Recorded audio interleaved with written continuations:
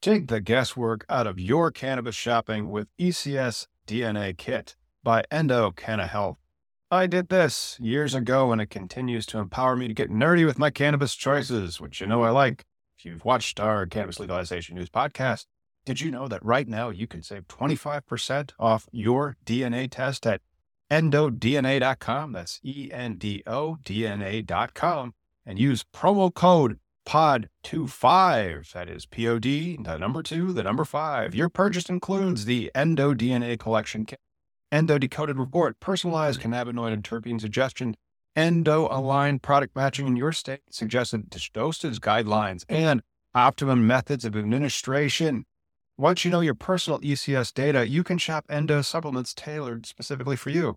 And right now, Endo DNA is celebrating their new patent with a BOGO offer on their Affeca soft gels lineup. Since so many of you struggle with sleep, I want to highlight Affeca Unwind, created to support healthy sleep cycles using a patented proprietary formula of hemp-derived CBD, terpenes, and essential oils. If sleep is eluding you, sweet dreams are made of this. So buy one, get one, my friend. You can shop online at endodna.com. And don't forget promo code POD25 at checkout to save 25% on your DNA test kit. Hey, I'm Tom. Find me by Googling Cannabis Lawyer, then clicking on my website, CannabisIndustryLawyer.com, where you can find all sorts of useful cannabis info, like this very important question.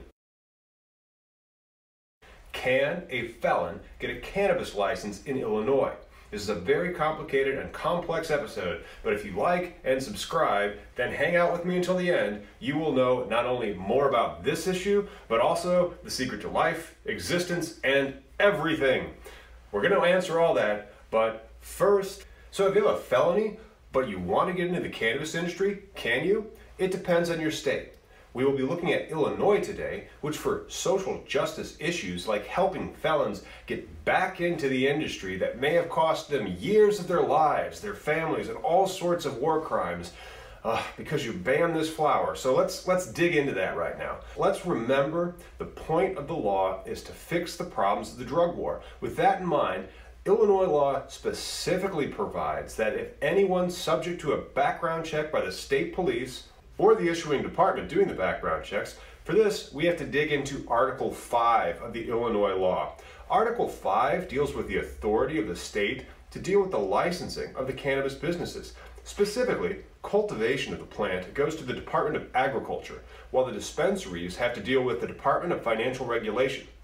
And that brings us to the new law, the Civil Admin's Code of Illinois for the Department of Professional Regulation. That's right, just when you thought cannabis was cool, we got regulations to chillax you. Specifically, 3 regulations. 2105-131, 2105-135, and 2101-205. From these 3 sections, you are going to learn that the state of Illinois has a morality clause built into its cannabis law. So don't think you can go buy and guarantee your way into a license and backroom deals and quid pro quos, which have gotten other governors in prison, governors from Illinois before, and somehow game the system. But it also allows for people with a criminal background to explain why and give reasons for it and how they have changed their ways. Let's first turn to that subsection 131 of the Illinois Civil Administration Code. Basically, your criminal background must be viewed through a lens of rehabilitation for your crime.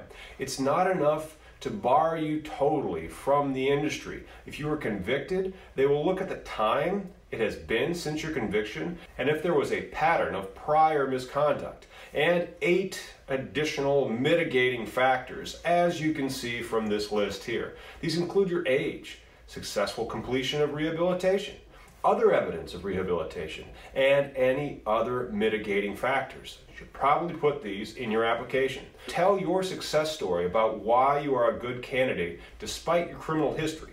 Not all crimes are equal. There is a difference between a violent crime and a drug crime. Why are you a good person? That's important. Do you know why? Put that into your application if you do have a felony. There's a morality clause built into the cannabis law in Illinois. That's what section 135 is all about. But evidently this morality clause only applies if you have a criminal conviction. So if you go to page 22 of the new cannabis law, it seems like if you were not caught, the morality clause may not apply. That seems a little convenient, so I still tell my clients to be good, just how I was raised and taught in school. A good little boy. Anyway, so if you are denied a license in part because of your criminal past, then section 205 springs into action. See, they have to publish if they've taken any action for discipline. And if you go to its subsection 6, where it says the number of applicants because of a criminal conviction, so there you have it.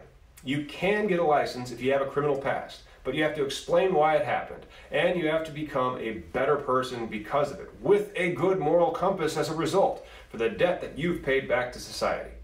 Thanks for sticking with us through this analysis, and remember to subscribe to get notifications of cannabis legalization news every week, where you can get all the updates until it is legalized nationwide. See you next time. Oh, of course, the reason for life, meaning the existence of everything, 42.